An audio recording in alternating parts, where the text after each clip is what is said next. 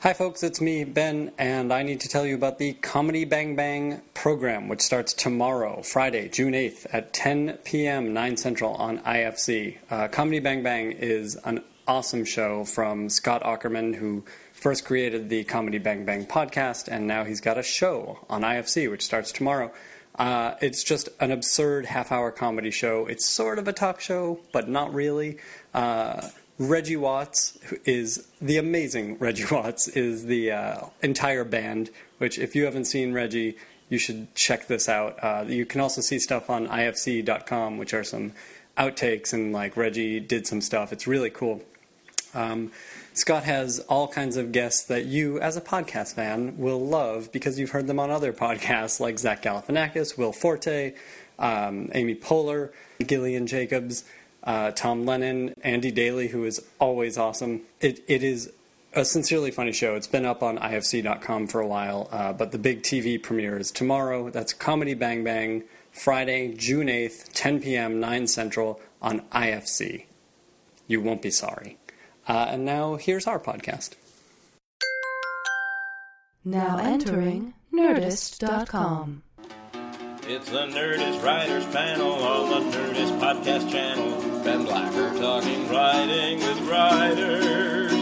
Writers talking writing can get pretty exciting. The talk can be enlightening. It's very rarely frightening. Ben Blacker talking writing with writers. Welcome to the Nerdist Writers Panel series, an informal chat about writing and the business and process of writing. Each and every panel benefits 826LA, the national nonprofit tutoring program. For more information on 826LA, visit 826la.org. I'm your moderator, Ben Blacker. Follow me on Twitter at Ben Blacker. I'm the co-creator of the Thrilling Adventure Hour stage program and the Style of Old Time Radio, available as a podcast on iTunes and via Nerdist.com. I've written for the series Super Ninjas and Supernatural. Yeah, so let's jump in. I'm thrilled to have in the studio Josh Friedman, Andrew Miller, and Alexa Young. Thank you guys for being here. Say hello. Hello. Hello. Hello. Say hello, you're Josh. Hello, I'm Josh. That's better. That's better. At least for you two. I'm Andrew. And I'm Alexa. You're the lady. I'm the lady. A real lady. Let's talk about... we're here to talk about pilot season and staffing season. I thought you three would be terrific representatives to talk about this year. It was a brutal one. And it was a brutal one for a lot of us. Perfect for it. Tell me That's what why we you have the mean. time to do this. Yeah.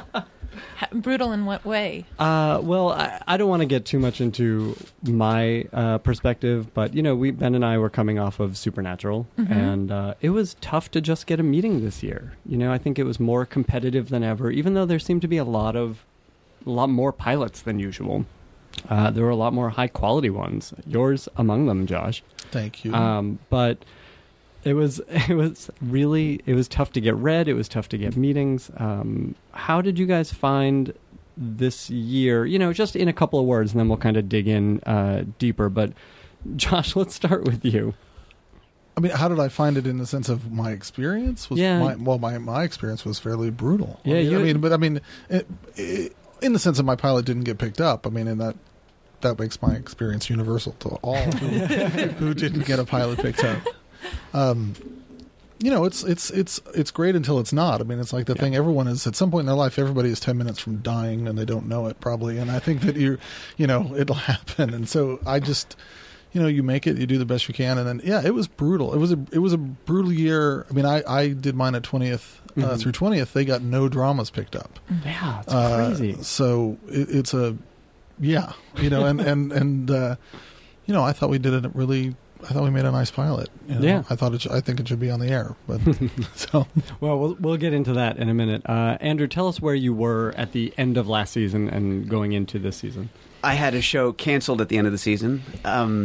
Brutal in the sense that for most of the year I thought it wouldn't get canceled, and up until the last minute thought that, and then I was 10 minutes away from not knowing I was dead. Oh my God. So it was brutal in that sense. Yeah. I guess that's brutal and enough. again, we'll that's pretty brutal. We'll get into details. Alexa, where were you last season? You worked on a couple of shows, didn't you, over the course of the past year? Yeah. Yes, I have a deal at NBC. So I was initially at Free Agents, which Right. went down quickly, and then I was running BFF, which was the Jessica St. Clair Lennon Parham show, which was such a good show. which we really had a great time on and we're so excited about. And I actually believe the network was very behind it, but because of, what has been said to me is that the network and directly by people who run it is that they are not in a position to be able to take risks on something that did not get good ratings.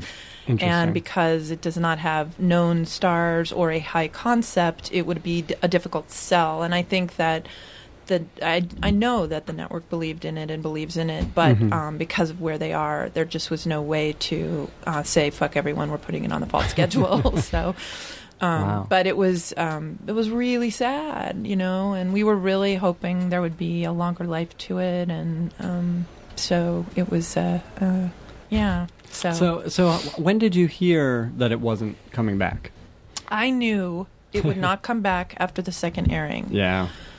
The numbers you knew were for sure? I knew in my heart. Yeah, I think the kept writing was pretty on the wall. hoping that something would happen. And those girls, they worked their butts off putting it out there. They went on every show and podcast and did so much legwork to try to, and there is a really lovely active fan base. It's just, they only got to watch 4 episodes, until the last 2. So I knew. So that was pretty early on because it premiered when, April? Yeah. So you had a couple of months to kind of wrap your head about what the next season would bring. For you personally? Oh, for me? No, it actually all happened really fast for me Oh, really? because I was sort of hoping to just be a co-EP or a consulting producer somewhere. Mm-hmm. And then very suddenly there was this need on Save Me, which is the Anne Hayes show. Right. So that happened pretty quickly. Oh, I didn't realize that. Yeah. I thought you were sort of in limbo for a bit. No, I'm running that, which is starting soon. So I just went through staffing and all that. So there's one of us here is actually employed. It's nice because I thought this was going to be the darkest podcast ever. That's why I was. It still can be. Oh, it will be. It will be. So that's why I planned it around Alexa's schedule. I wanted a little bit of a happy ending here. We were like, hey, whenever you need us. What does schedule mean? Do you want us to open the store? Well, let's talk about Secret Circle for a minute. And we're sort of jumping ahead, but at what point did you guys know that you weren't coming back? I haven't even aired the live podcast that you did, which we just recorded a month and a half ago when everything seemed fine. I was feeling fairly positive at that point in time. Again, I think the writing a little bit was on the wall. The last few episodes we had dipped a little bit, and there was some concern. We were starting to hear some concern, but we were still a fairly highly rated show on CW, second only to Vampire Diaries, really, overall for the season. So it just felt like, they can't get rid of all their returning shows, and then absolutely they did. So they had a strong development season, as they said to us, and I think Mark Pedowitz was excited about all the shows that he had brought on when he came to the CW, and. And Secret Circle was not one of those. No, okay. Secret Circle was pre-existing. Yeah, it's sort of in the transitional period. So, but I was casually meeting on other shows for kicks, and then saw on Twitter that it had been canceled. That's crazy. That's not true. In terms of brutal, I was literally sitting in a waiting room and saw on Twitter that it had been picked up. What? And then and started calling around, and then 5-7 minutes that felt like an eternity saw a retraction from Entertainment Weekly saying no, it was not picked up. We forgot that. And then literally they're like, you want to come in and meet I was like, okay. Oh, more than anything, I do. I actually just saw, I just want to interject that, because we were staffing for this show, there was that thing where the pilots are down. Let's try to get the people whose pilots were just destroyed. And we saw a couple of people who were so sad, and I just felt like, you know, and it has been me, but it was just like, of course you don't want to meet on a pilot. You were running your own show until 48 hours ago, and that you put years of your life into, and so. And again, I feel like this was sort of an unusual year, in that a lot of these pilots felt a little more personal, a little more lived with, a little more hard worked. You know, they weren't as cynical, I think, as they've been in years past. And a lot of those were the shows that were not picked up. Yeah. You know, I'm thinking of your show, Josh, but also Bill Lawrence's show, which was a personal show. Yeah. And, you know, there were a handful of others that great care and love was obviously put into them. And, like, to go in and have to go meet on a new pilot, as exciting as that might be in other circumstances, has to be rough. But I want to go back to Andrew, sitting in that room, finding out that your show is not picked up. What do you do after that? I texted my wife. Don't buy the house. Well, as it happens, I had 2 meetings that day. And the second one, I was waiting in the waiting room while they were getting a call saying their show wasn't picked up. Oh, my God. Which Sounds like margarita time. Yeah, seriously. No, so I literally walked in and they said, "We're so sorry. You're not going to believe this, but we were just on the phone with ABC and our show. We just found out our show didn't go. So sorry if we're a little off." And I said, "You know, half an hour ago I found out my show didn't go. So do you want to go grab a drink?" Yeah. I was in shock. I mean, I think there's no. I was surprised, and then I started calling around the producers, and then I quickly started calling actors. It's a weird thing also because of this Twitter business that it's just so fast that I just felt like I wanted to talk to the actors as soon as possible, and then I was walking to my meeting, you know, composing emails to, you know, some of our crew and just to try to get, not ahead of it, but at least to be responsible, you know. Yeah, it just felt like if I could help someone else's experience. That's the, yeah, I mean, that's the, I mean, you know, after I found out that the pilot didn't get picked up, it's like, you're like, all right, I'm going to go call Ellie Larder now, you know, and then I'm, you know, going to call Bradley Whitford. And then I went like, you're like, you know, and like, and frankly, when you pick up, you call them, and if they have already heard, there's a little bit of relief. Like you feel like I called them as fast as I could, so I did but I don't have to break the news. Right. Mm-hmm. Like, so, you know, for a couple of them, I had to break the news, and it's just, you know, I mean, it's not fun, you know, because that, you know, that was their big. I'm curious, how do they, I mean, for both of you guys, and Alexa, you've been in this situation too, but how do the people on the other end of the phone take it? I mean, they're all professionals, right? But a question that's come up a lot when I said I was meeting to talk about pilot season is, how do you deal with the ups and downs of this stuff? But, you know, before we talk about how you guys deal with it, how do the people who worked for you deal with it when you have to make that call? You know, I don't know how they, I mean, honestly,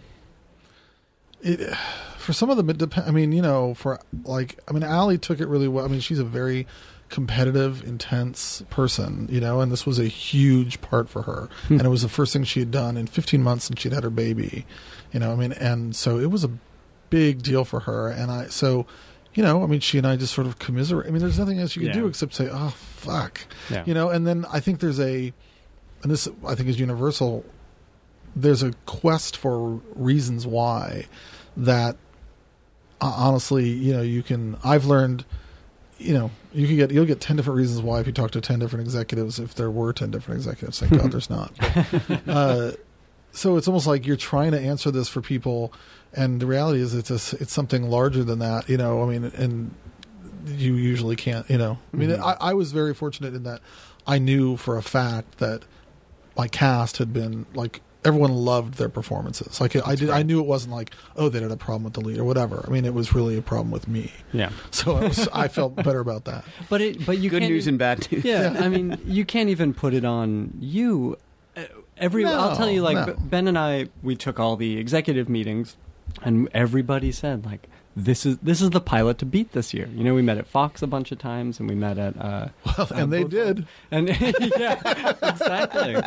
But it was the kind of script that Acker's reaction was he would read a whole season of those scripts. I think he said that to you, you know, and so you can't put it on you or there's always there are always reasons, right? I mean, they have reasons that have nothing to do with the writers, the actors, whatever. You know, it is. my agent once said to me, I have actually not had a pilot shot, so Really? I've not written as many as most people in the world have, and the ones I've written I've really cared about, but they are almost always difficult in some way. Like the thing that's attractive to me is what makes it impossible to put on the air ultimately. So I have to like take responsibility for that in a way. But talk about what that might be, because I think that's often instructive. Well, don't do pilots about race, social class, homosexuality. What else have I been interested in? I did a pilot about people who worked in a biblical theme park. That's not a good one. That's awesome. So anyway, How but does you that know what? not follow I The don't. Office? But I did. I will also say that I'm really proud of them. I'm glad that something that I didn't care about has never gotten on the air, and I had to run it at 4 a.m. So, but one after one devastating, thing that was going and then didn't.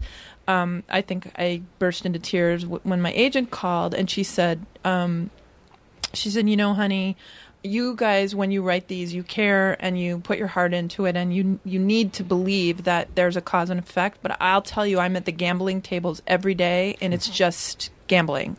Like, and in a weird way, that was helpful to me to sort of, we're not going to stop caring about them because it's what we do. But at the same time, like, it's a crapshoot. Yeah. And so I guess sort of that's reframed my thinking a little bit. I also think that actors, I won't speak for you, but I feel that I'm both delusional and cynical.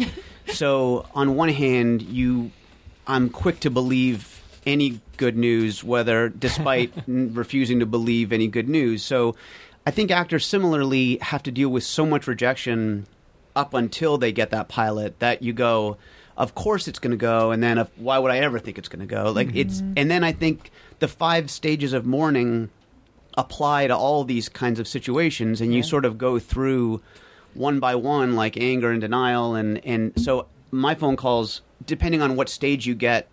Like, I talked to Britt, and her mother had already told her because she had seen it on Twitter. So she was in, she wasn't quite at acceptance, but she was. And then some people were like, looking for answers and looking for someone to blame. And some people were, so I think you just necessarily go through those stages. Mm-hmm. And the crew guys that I spoke to were just much more about, like, I got to get, I'm moving on to the next job. I was on another show last year, and fuck you, Miller, and I'm going to find another show next year, and I'm on my way. I think that crushing disappointment is the price of success. I mean, I think that I keep saying, my kind of glib answer always is, we're in the business of not getting pilots picked up. Like, a good chunk of my job is to not get pilots picked up. Right. And so accurate. Sometimes they do. But, most of the time they don't. Like, it's like this stupid baseball analogy. If you bat 300, you go to the Hall of Fame. Mm-hmm. Yeah. And some people, but you always focus on the people who seem to be batting 700, and you forget about the people who are, like, below the Mendoza line to get really arcanely good baseball. That was pretty neat, wasn't it? That's great. But that's the job. That's the job is, and I 2 years in a row now, I've made shows that are as good as anything I've ever done. And I'm proud of them, and, they're not on the air. There's nothing, I can sit back and reflect and try to think, are there things about them that are kind of like, as they say, a barrier to entry? Yeah, that's what I do right here. Religious theme parks. Barrier to entry. Yeah, but it's a fair thing to kind of, like, I was about to use another sports analogy. I won't, but, it's a fair thing to look at yourself and look at your work and and look at what's out there and try to see, what if there's anything that you can come to, Mm-hmm. And most of the time there's not, but you got time to look. Yeah, you can't really game the system. No. Much as you try, much as you can try to guess what people are going to want, what the network's going to want. So I guess it is that thing we keep coming back to on these panels, which is do the thing you care about. Our agents did tell us recently, and this did put things in perspective as far as creating a product. See how cynical I am? Product. Or art product. But they said, it should be 85% familiar and 15% new. And they said, you guys keep doing 85% new. But I thought, that helped me to realize this is the kind of thing that I can wrap my head around. But I would say that's not true for actually putting staffs together at all. I think, I don't know how you guys feel, but I really feel like when I see, interior dining room, Bob, a tousled, divorced dad flip-flops through the kitchen and, she's cute and doesn't know it. This year it's Aubrey Plaza. It used to be Janine Garofalo type. But anyway, like, I just want to throw up and turn the page over because ironically, the pilots that I can't get made are the ones that get me jobs on shows. Yeah. So they're, it's like they serve a different function, but I know when I'm reading, I don't want the 85% familiar. Oh, certainly in staffing. I remember we talked about that. I don't.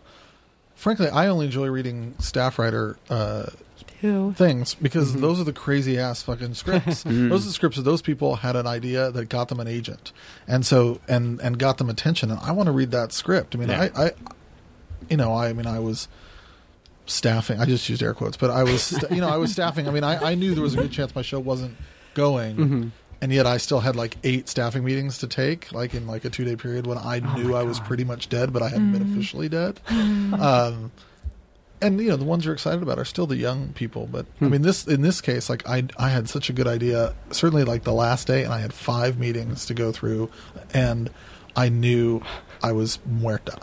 And every writer who came in, I told them, I said, look, thank you for coming in here. Here's what I want you to know. I think the show's not getting picked up. I don't want on Friday when I find out officially and you read it, on deadline to think, oh, what a moron that guy was sitting there with like that look in his eye like he was going to have a show. No. So naive. Know that I'm pretty sure I'm not going to have a show. Given that. Maybe you can use this to get some new meetings. Yes. I was like, given that, I said, I like your work. You like my work. Let's have a nice hour of conversation and, maybe for the future, when everyone's like, oh, yeah, that's great. What else can you do? Absolutely. Did you, Andrew, have to take staffing meetings? Were you filling in staff? Or do you wait for the pickup? We were, there were 2 things I should have seen coming. One, and I hope you don't take offense to this, I'm looking at Josh, that I said at one point, our finale aired the day before we found out. So it was all kind of crunched together, but I was there. There was no one left in the office, and I was like locking the finale, and just there were an assistant and a PA. And I walked from the editing room into our offices, and there were 2 people standing there. And I said, "Oh, hey," and they said, "Oh, this is so and so from Warner Brothers, and this is the building person." Oh, yeah. And I said, "You're kidding me!" And then they're like, "No, it's this." And they walked away, and I turned to my assistant. I said, "I just got Friedman." And he said, "What do you mean?" I said, "There's this story." I said, "I can't," and I literally, I like flash back through your whole blog, and I was like, "This is it. This is the sign that."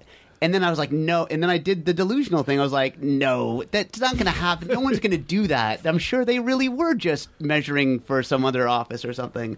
So I should have known them, but we were holding off a little bit. And I don't take offense. In fact, I got Friedman yesterday. I did at my office by the 1,600 pen people. No, it was like. They're like, oh, look, hey, it's Wise, Port and Wise, whatever they're, Portman and Wise. I don't know, Joe and Joe. I'm like, hey. They're like, hey. I'm like, how are you? I'm like, it's got its own bathroom. They're like, oh, great. I'm like, I know what you're doing. Oh, my God. Well, we had at BFF, we had the free agents dry erase boards, which are really old, by the way. And I kept saying while we were renting the room, I was like, if we get picked up, I am getting some new fucking erase boards, because I couldn't. It had all the like pentimento of everything we had tried to break for free agents, including like little drawings and stuff. And then the room there was like, let's just clean these, and I was like, I can't do it. But it'll never come out. Yeah, but I think there were like 5 shows on it, that had all been. The board of failure. The board of failure. Going from room to room. Exactly. But you got to be on the nice end of staffing this year, where you actually got to hire some people, right? Yeah. That's great. No. Did you? I just walked into it. I didn't do anything. I didn't like write the pilot or make it. That still counts. They came looking for you. That's really nice. Yeah. But you were in on the hiring too, right? Yeah. So I would imagine, I mean, I was saying earlier how competitive this year was. Could you feel that in these meetings? I mean, you were hiring all levels, I imagine, at your show. Was there that desperation? Well, I really agree that things have changed. I mean, there are just less jobs on staffs. Like, the budgets are, like at BFF we had like 3 people on staff and 1 consultant, and that was it. And actually they're being quite generous with this particular show. So I've been great. Whoa, I don't want the room to get too big. But at the same time, it's so nice to be able to have bodies and minds.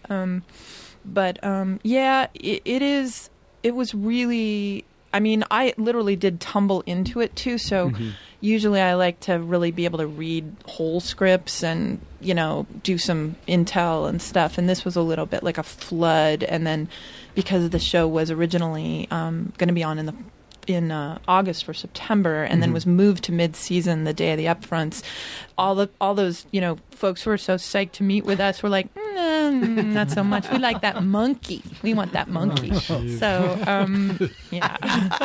Monkey and Whitney. They took everybody this year, but no offense, Ravi or Whitney. But anyway, so then it was a kind of a different scramble, and to me, I don't know if you guys feel this. Like, the pieces are about people you love, that the network will approve, and that the studio will approve, and it's often unclear who that is, and so that's a little elusive often to me. And usually if there's some huge difference in opinion, you can like get underneath it or try to sort of get into it. But I do think it's the kind of like confluence of your team and those 2 entities all agreeing to find, and that's always been the case, though. I don't think that's new.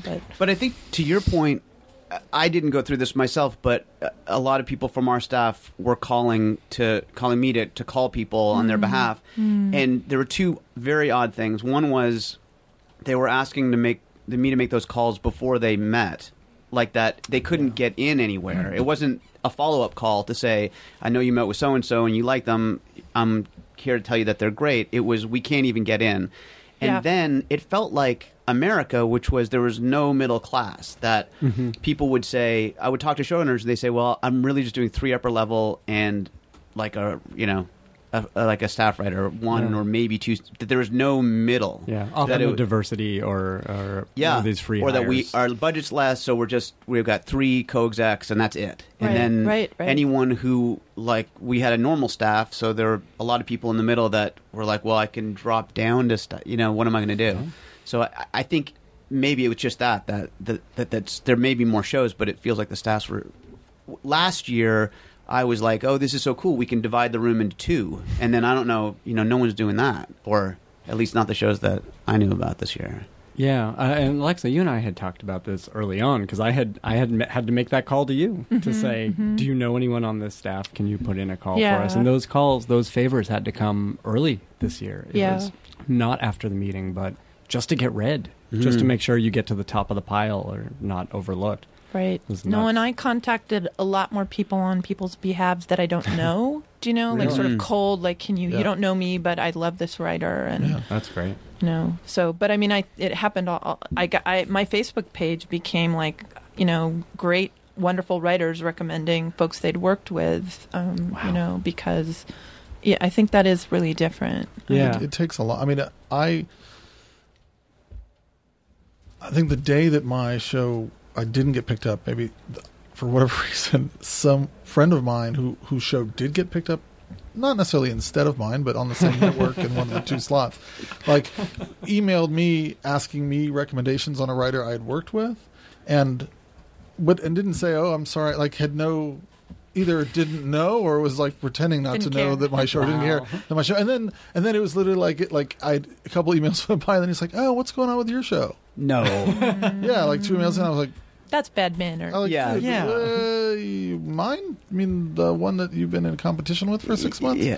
It didn't get picked up. Are you unaware of that? Yeah. That's bizarre. I started feeling like I get so attached to the writers that I meet, and I'm imagining like this, fantasy version of like with the perfect writing staff, that the ones that I love, I just love. Like, and for me, in a weird way, it becomes the most heartbreaking part of it. Like, you're meeting these fantastic people, and then you're like, oh, I'm not going to get. Oh, they're going to go off on whatever. And I went so far as to recommend a number of writers to people who I hadn't worked with, but I had met and read. And they were like, they're like, well, what do you think of this person? I said, well, that person's great. But I said, but I also just read this person, and this person. Oh, wow. I met with them. They were fantastic. I would have hired them if I could. You should bring them in if you haven't brought them in, or read them if you haven't read them. I've never worked with them, but I've spent 2 hours with them and I read their script or whatever, because I just start feeling so attached to them. And also, frankly, at that point, it's sort of like in the first date mode where they haven't disappointed you yet, on the staff. So, I mean, like, everyone's perfect,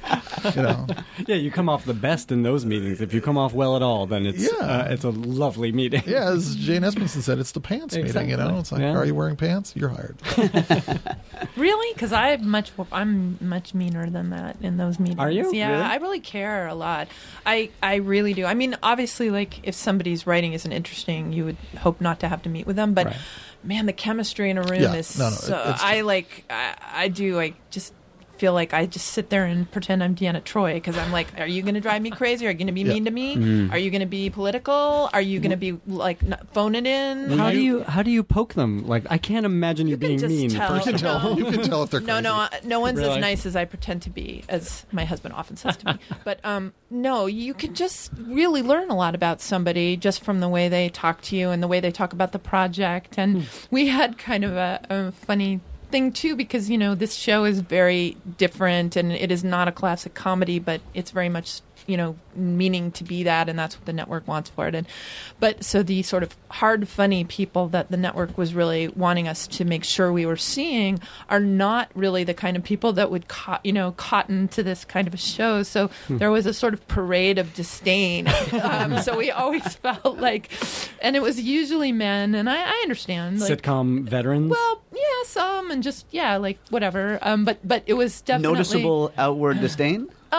Things like Condescending. you know what it is when you say, how do you feel about the what do you think of the pilot, and they go, where did you shoot it? That kind of thing. I was going to ask you guys about these tells for we writers who are going in to perhaps get hired by you. What are the answers that you go, this guy's full of shit? That was a good one. Yeah, that is a good one. Do you have Anna? I don't know that I could specifically say. I mean, for me, it's a chemistry thing, and I don't know about everybody else, but I mean, this is maybe this is a bad thing to say, but I would rather have somebody, like, if there's an A writer who I think is going to annoy me and a B writer who I think is going to be great in the room, I'm going to hire the B writer. Totally. Both, every time. Totally. I mean, and again, their writing has already met the test to get in the room, so it's just relative to somebody else. But if I think that person's going to be difficult or a pain in the butt, to me, the room is more important than the draft. That's great. Because I'm going to rewrite you. And I already think I'm a better writer than you. So I don't really care.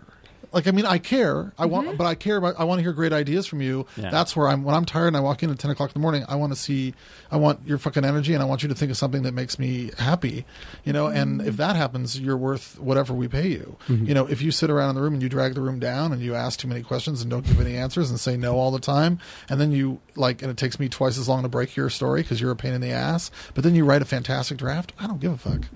Like, you're not coming back, Yeah. So it's like, that's what you're looking for. You're building a team, but that team is really, at least because I'm a room intensive kind of showrunner, it's about the room chemistry more than it is about what you do once you go home. Right.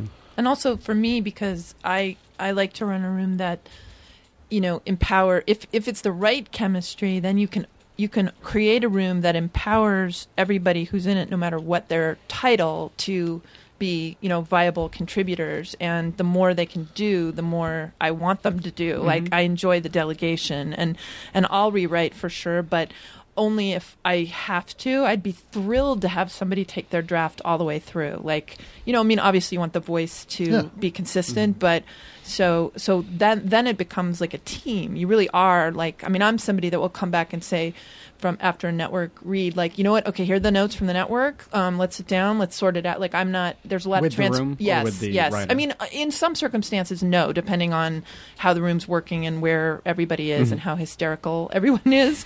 But I sort of need that group as a to be support in every possible way. So that's why I think I care way more about it than. I mean, no offense to directors, but to do what we do, you got to have the right room. Sure.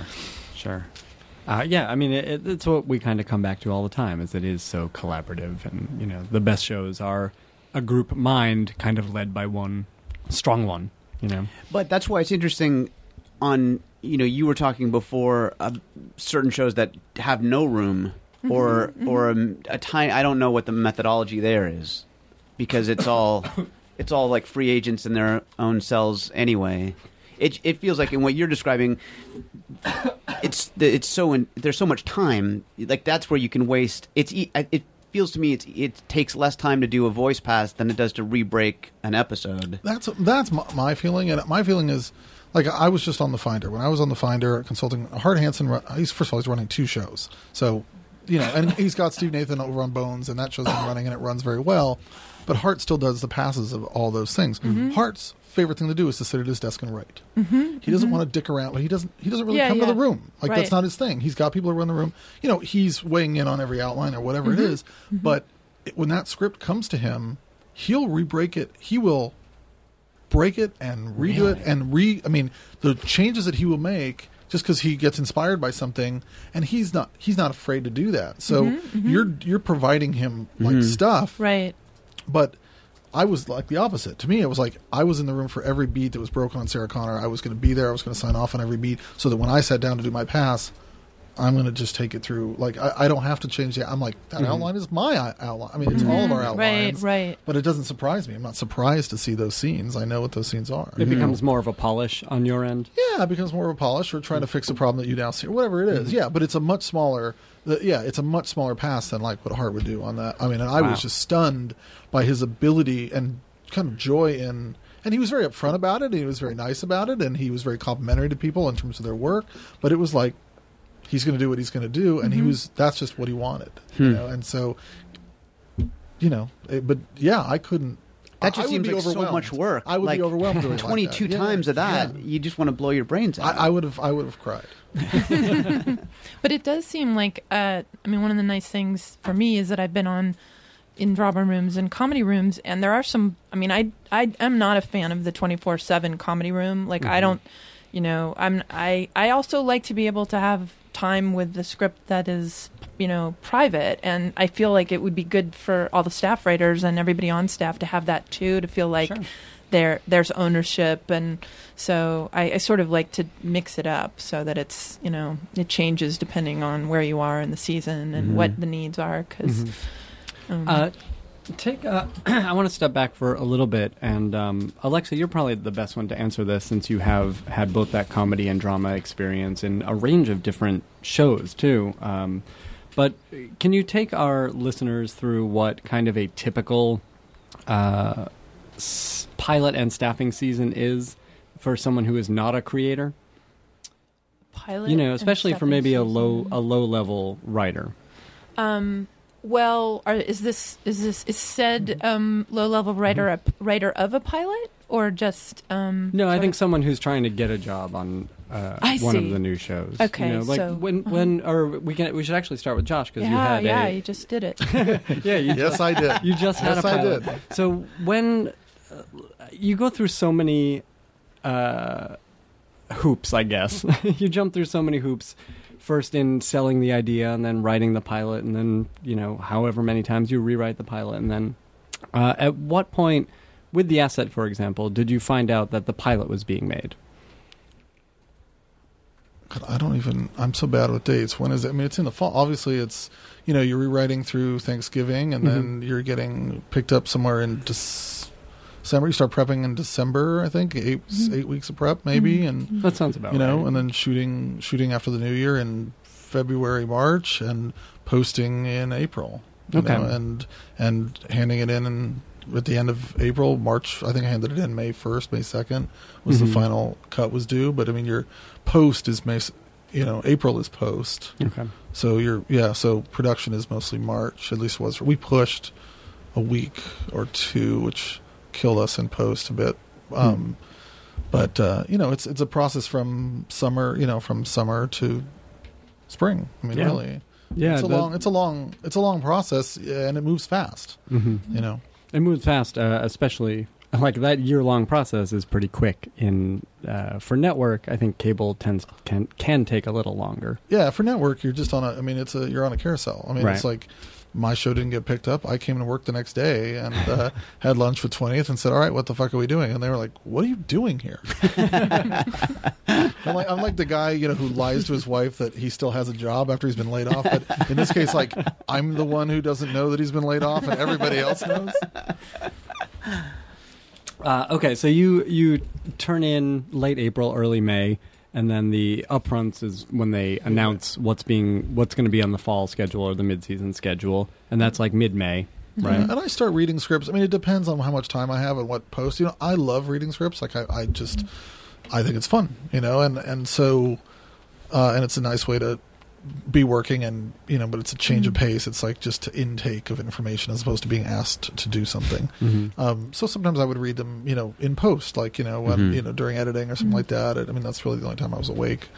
So you start doing that, and I mean you're going to read 50 to 100 more. I mean, I've looked back through, like I think on Lock and Key, I know I hit triple digits, and then I didn't on the Asset, and part of that was also I knew from the year before people that I wanted to work. There were people from Lock and Key that I really loved that I went back to this year, and I was like, if that person's available, I don't even need to I don't need to read something. There are people at some point where you don't need to read them because you read them recently, and maybe you have a meeting just to kind of see if they like what you did.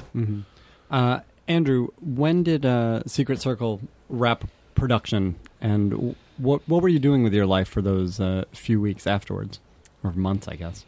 I'm bad with dates too, but to work backwards, I think our last episode aired May 6th or something. So I think we wrapped production the first week of April, and it was surprisingly intense actually that month, because for one thing it was a heavy special effect finale, so that took a lot of time, and then I was trying to break season 2, so that took a bit of time. So between those two things, the staff was gone for the most part, but it was still pretty busy. Okay, much to my wife's dismay, as I was assuring her this month is going to be easy. I'm home for regular hours, and it didn't turn out that way. But yeah, that month was mostly gearing up for the finale, and then the possibility of a second season. Okay, so while you're gearing up for the possibility of a second season, you say you did go on a few of these meetings on a lark. Were you reading scripts in the meantime, seeing what's out there, seeing what you might like to be involved with should that arise? Yeah, I like reading scripts too. I was reading scripts both with an eye to be a part of, and then also reading scripts of people that we were about to set up meetings. So it was both sides of the script reading process, and yeah, it's really fun to me because no one's asking anything of you. You don't even have to give notes on this. Like, it doesn't matter. You can skip pages. You can read it quickly or slowly. Yeah.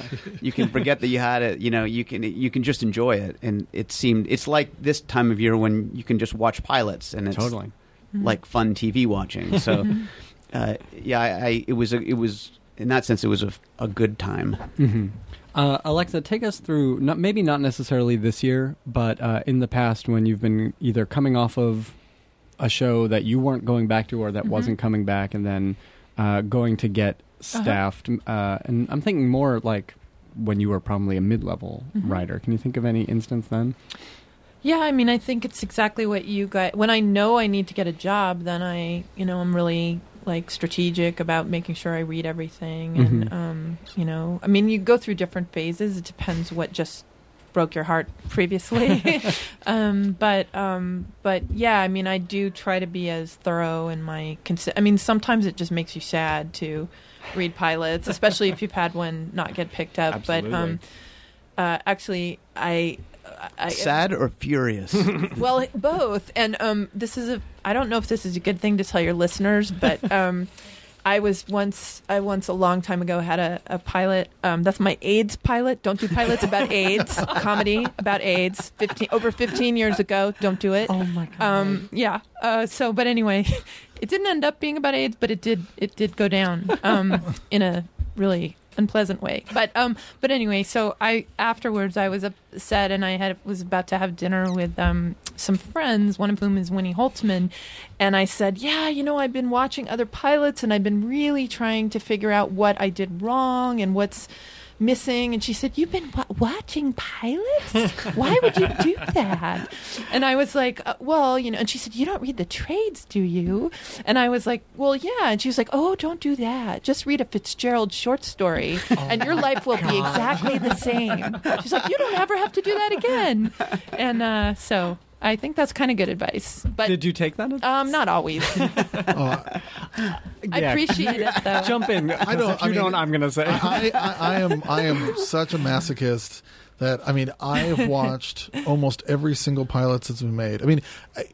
I enjoy it. I'm not going to say this. Yeah. Like, it's my wife's favorite time is when I get all the screeners. And so I can't disappoint her. Not that I would want to, because I enjoy it. But literally, she's like, did you get any screeners yet today? Did you get any screeners? Like, it's like crack for her.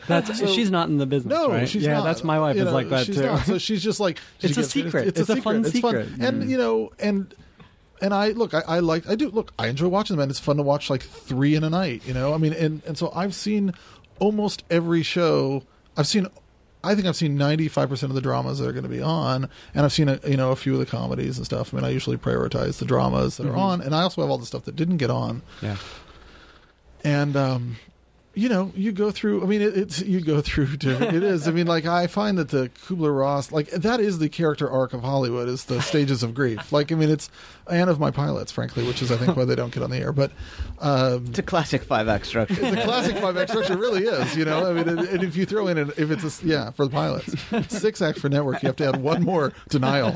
But you get the death scene. You get the death scene. Yeah. But I watch them all. I've seen every. I'm like a loaded gun. I literally came here today and went, all right, stupid, because I know myself. I went, you are not allowed to opine publicly about the pilots you've seen.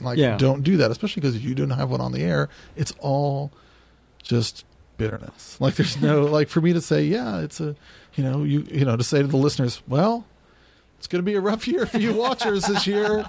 Take it from Friedman. That wouldn't be something I would want to say. I will say this, and this is not an attempt to open the floodgates.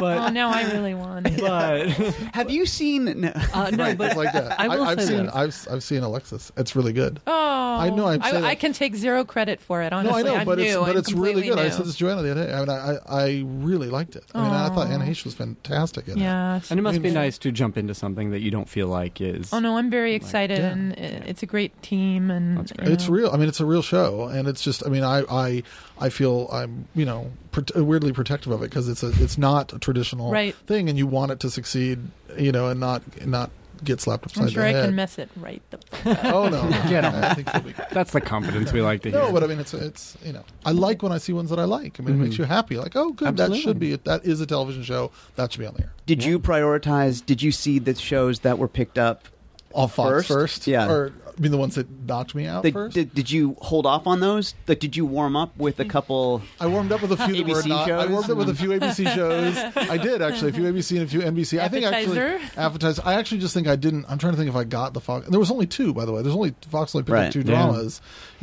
The serial killer and Mob Doctor. Right. And serial killer was sort of a done deal. Kevin Bacon was going to happen. We all knew it was going to happen regardless. Yeah. And then Mob Doctor. Yeah. Get him off the topic fast. Here's what I was going to say. By the way, I think I was 5th in a 2-horse race. I don't blame anyone. I just I don't think I was close, to be frank. That's I don't know if I believe that, but I believe you believe that. Was it always 2 slots? We didn't know. No one knew. We didn't know. It's Fox though. It's it wasn't going to be 6, but there was a point where things started falling out where they were like, oh, it might be 4. There was definitely a point where people thought there was going to be more than 2, and they ordered 2 spy shows you know, And they were ostensibly spy shows. Two and, female lead spy shows, Yeah. both from the same studio. and you also. felt like one of them would, like, we kept hearing one of them. That's would what have I gone, thought it was going to be mine Yeah. or Karen's, and then I actually thought the Michael Green show was going to get on. I like that show. He's a really good writer, and I thought that show would get on the air. Yeah. But what I was going to bring up, and you know, again, this is not to get into specifics, but when I said that it felt like a lot of the shows, the pilots this year were personal or cared for, those tended to not be the ones that got picked up. You know, it felt like the ones that were sort of these kind of cynical or generic high concept shows. star. Yeah, a lot of that. You know, you can't. It's something you can't hedge against.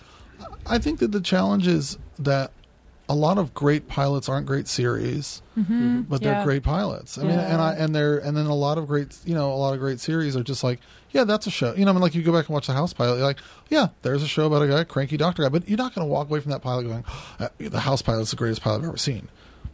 The House pilot is ultimately one of the greatest pilots ever made because it's an episode of House. In retrospect, you know, it's an episode of House, and a lot of those shows you look at and you're like but those aren't sexy. You know, I mean, there's a lot of kind of like sexy high concept things that you look at, and they're basically like bad first acts of features or good first acts of features. But they're, I mean, you know, I mean, I blame Lost for all of this shit, and I love Lost, and I would say that to David. On the genre side, which is like people are still chasing that, you know, like white rabbit of Lost and trying to, and it's responsible for a lot of high concept. There's a lot of shows that I watched this year where I looked at them and I went, well, that's a fine pilot.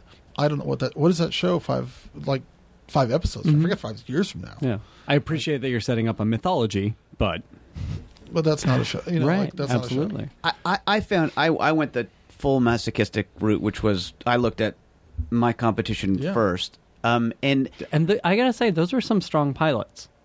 Yes, but I think those are some of the strongest pilots I've ever seen. I think, though, that what surprised me, it felt like my reaction often was, how come the people who give me notes aren't the people who gave them notes? And that's not I don't mean that in a mean way, but I was surprised at the difference between current and development in their sensibilities. And even some of the current people that we dealt with, I was surprised ultimately how little they had to do with picking the pilots, and that, you know, and then you're a current executive and you're like, you know, I could have told them this wasn't going to make it to 5 episodes because I'm dealing with this. They're the ones who are getting scripts from me at 3 a.m, not the development people. And that seems surprising. Like the Lost mentality, I think, is still so prevalent, and it's surprising. That's what was surprising to me, where I was like, really?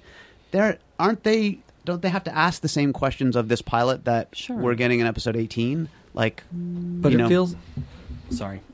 The answer is no. Cut that out. Or the answer is they don't care. They'll figure it out later. You know, I mean, I think that, you know, I as both the last 2 years I provide with my pilot, you know, it used to be a 1-pager with like 4 like story ideas for episodes, you know, like that was 10 years ago or whatever it is.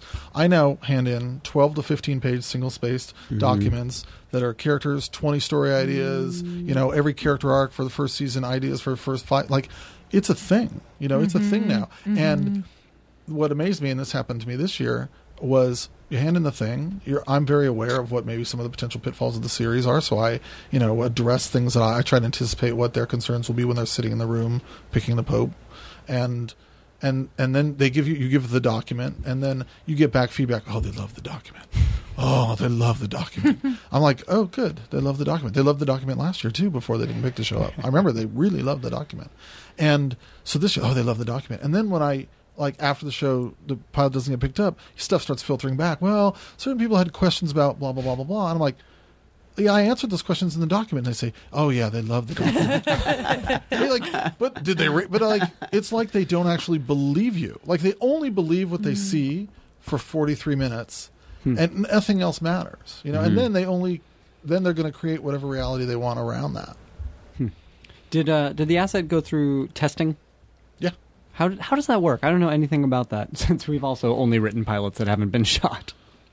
Again, I don't know how it tested at the network. I know how it tested the studio. It tested higher than any pilot I've ever made. That's awesome. I didn't know the dials went above like 50. Like, I was like, oh, they can go into the 6s and they stay there. Like, it's not just when the pop songs come on. And so I mean, you know, my pilot tested really well. At the end of it, I was like, that was a really good test for me. And like literally the test woman, like in the parking structure afterwards, who I didn't know, she's like, no, not just for you. It actually is a real test. I know you've had some bad experiences with tests here in this building. That was, for anybody, that was a good test. So I was very, I was very encouraged because like on Lock and Key didn't test very well. Mm-hmm. Generally, I don't think that my pilots test very well because they're dense and they have a lot of mythology and that stuff doesn't play really well, you know, like with a group when they're asked, were you ever confused? You know, because that's what, you know, they're asked. I mean, were you ever confused? Do you like these characters?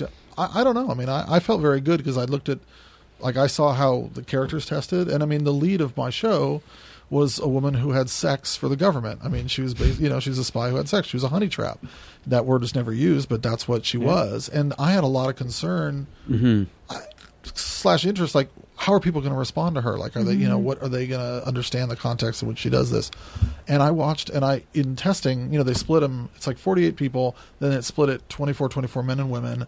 And they split them in different rooms afterwards to discuss. And I like to listen to the women because the men are morons. And in this specifically, I really wanted to listen to the women, and I want to know how are they responding to this character, because, you know, I know the men aren't going to be judgy. I don't know how the women are going to see this woman. Like, I don't know. They had no problem. They're like, oh yeah, she's great. She's really good at this. She's really smart. Like there was some discussion, but no one, like, it wasn't a bump for anybody. And it wasn't like I'm sure Breakfast at Tiffany, where they didn't know that so many people don't know that Audrey Hepburn like does that for. I think, you know, I think by the time she fucks the second guy, you know, for information, you know, and then kills him, right? That people have some idea, you know, like she had a dossier that said "fuck the guy," the Russian. Yeah, trust me, there were lines that were shoved in. There was some ADR that's like, but you have sex with men as part of your job. Well, I think we talked about this when last you were on. There was a lot of talk at the network and the studio about how to handle her job, right? Yeah. Yeah. But it's amazing that the audience didn't seem to mind. You know, the audience didn't seem to mind. Again, I can't say why they did or didn't pick up the show, but I mean, some of the stuff that came back to me after they didn't pick up the show was people said, well, there was just some concern she was going to be having sex every week. And I said, I gave you 10 stories where she didn't have sex. And they said, oh, we would love the document. And I was like, I don't know how to, like, if that's a problem for you today, I've been making the same show for 6 months. I mean, that's one of the advantages of working with me is I'm not going to change it for you. So, like, whatever I sold you is what I'm going to do. And it was, you know, that was never an issue until it was an issue. And a lot of that is people that are in the testing process and in the deciding which pilot we're going to get. They bring in people from every other department. So there are people that have been, and so to get a fresh eyes, as they say. So they're doing the fresh eyes. Some of those fresh eyes have the concern and they haven't read the document. And yet no one wants to reassure them that the document is true. But don't you think, I think this is a real common thing, which is that the thing, and it happens for stuff you sell that doesn't get made and stuff that you make too, which is that the thing that you sell is by the time you make it or write it is not what they want. So I've had many premises spat back to me as like, well, she's like, you know, she's like old and she doesn't go out of her house. And it's like, yes, she's a reclusive blogger. You know what I mean? That wasn't my show, but it was a show I was helping on. And it's like, that's what you bought. And now it's bugging you. It's like those same things that were really exciting initially. Like I don't know if it's that the needs change or it's like they wake up out of their comas and go, you know. I think they wake up out of the coma. I think their anxiety comes in. I think all of a sudden they have to defend it in front of a lot more people. And if you didn't deliver something undeniable, or in terms of they didn't feel it as it being undeniable, they can't stand up there.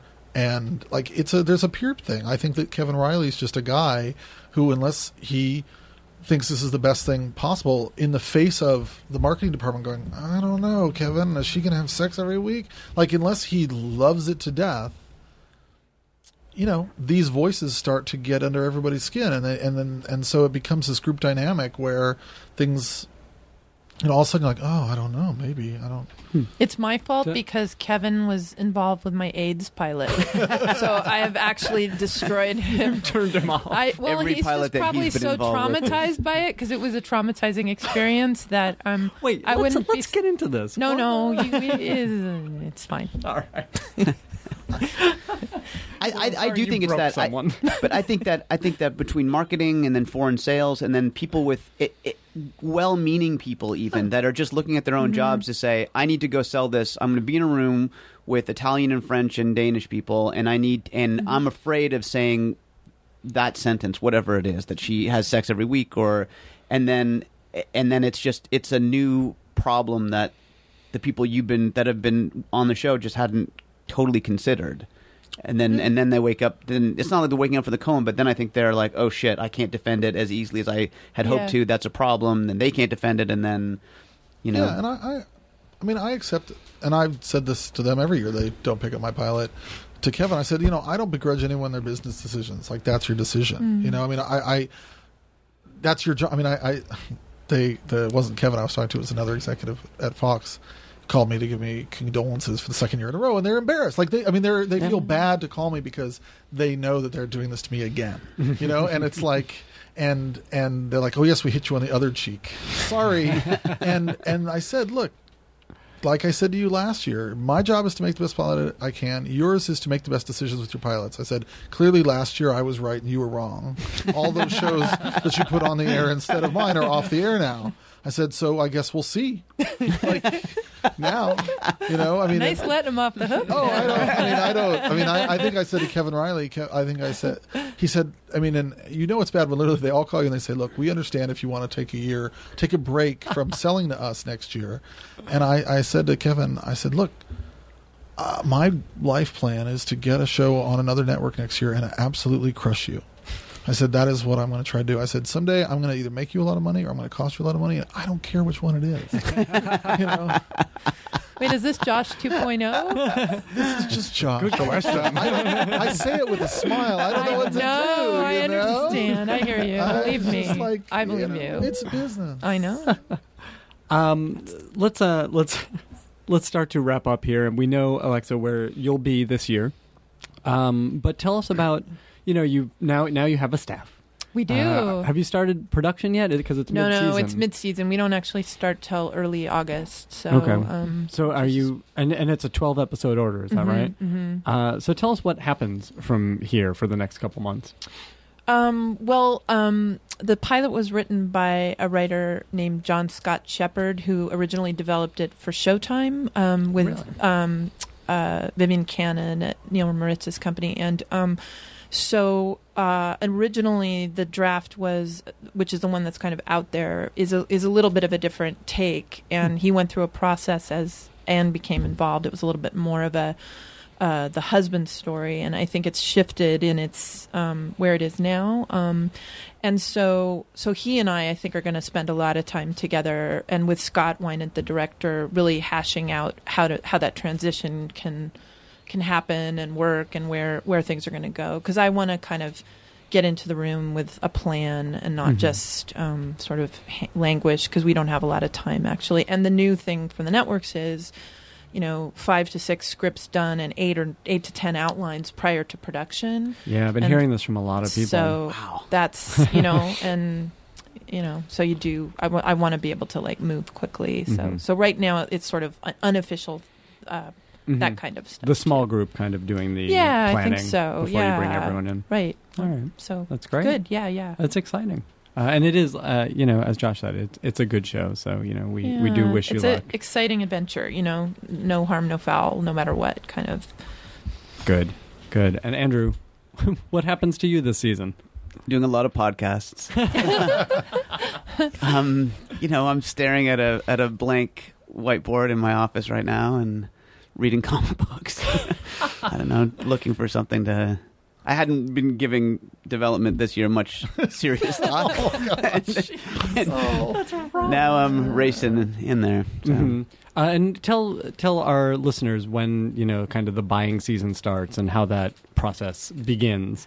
I'm telling myself that it doesn't really start till September, but I think in the next... I know someone that went out with the pitch yesterday. Really?